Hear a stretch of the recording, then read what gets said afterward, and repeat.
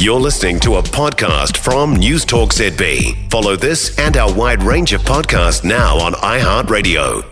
National's the last party to release its full tax plan today. No pressure. Nicola Willis has hinted towards 4 targeted revenue measures and possible tax bracket changes, as well as no additional borrowing. So what would help? What is needed most? Tax expert at Auckland University, Craig Elliffe, joins us now. Morning to you, Craig.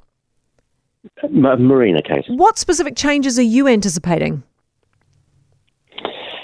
Well, it's very hard to know because some of the more obvious ones, I think National would simply not be interested in going there. So I think probably not taxes on capital.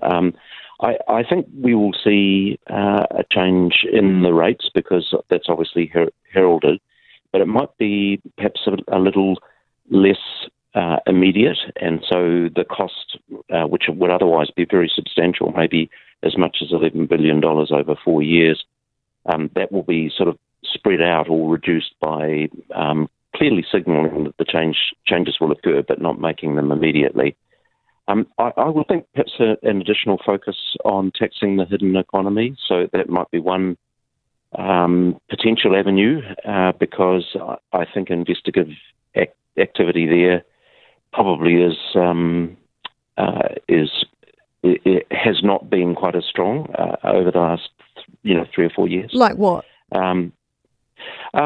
Things like cash jobs and actions and that where people sort of either avoid GST or income tax. Right. I mean, tax bracket changes. I mean, is that a good idea to keep up with inflation?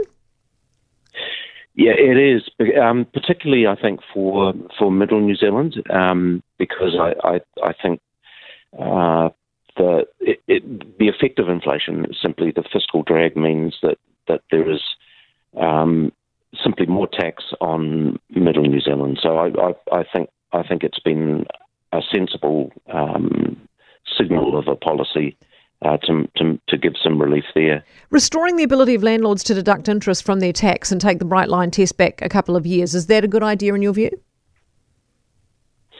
I think it is from a tax policy perspective. It's always been a poor choice of policy as a substitute for taxing the gain. That's what should have occurred. The gain should have been taxed, and then you would have been able to allow the deductions. But the deductions are real, and it should have been part of the tax system. It's just the gain also should have been taxed with a capital gains tax. Yeah, it'd be interesting to see what comes out of today. Thanks so much for being with us, Craig. Craig Elliffe, tax expert at Auckland University.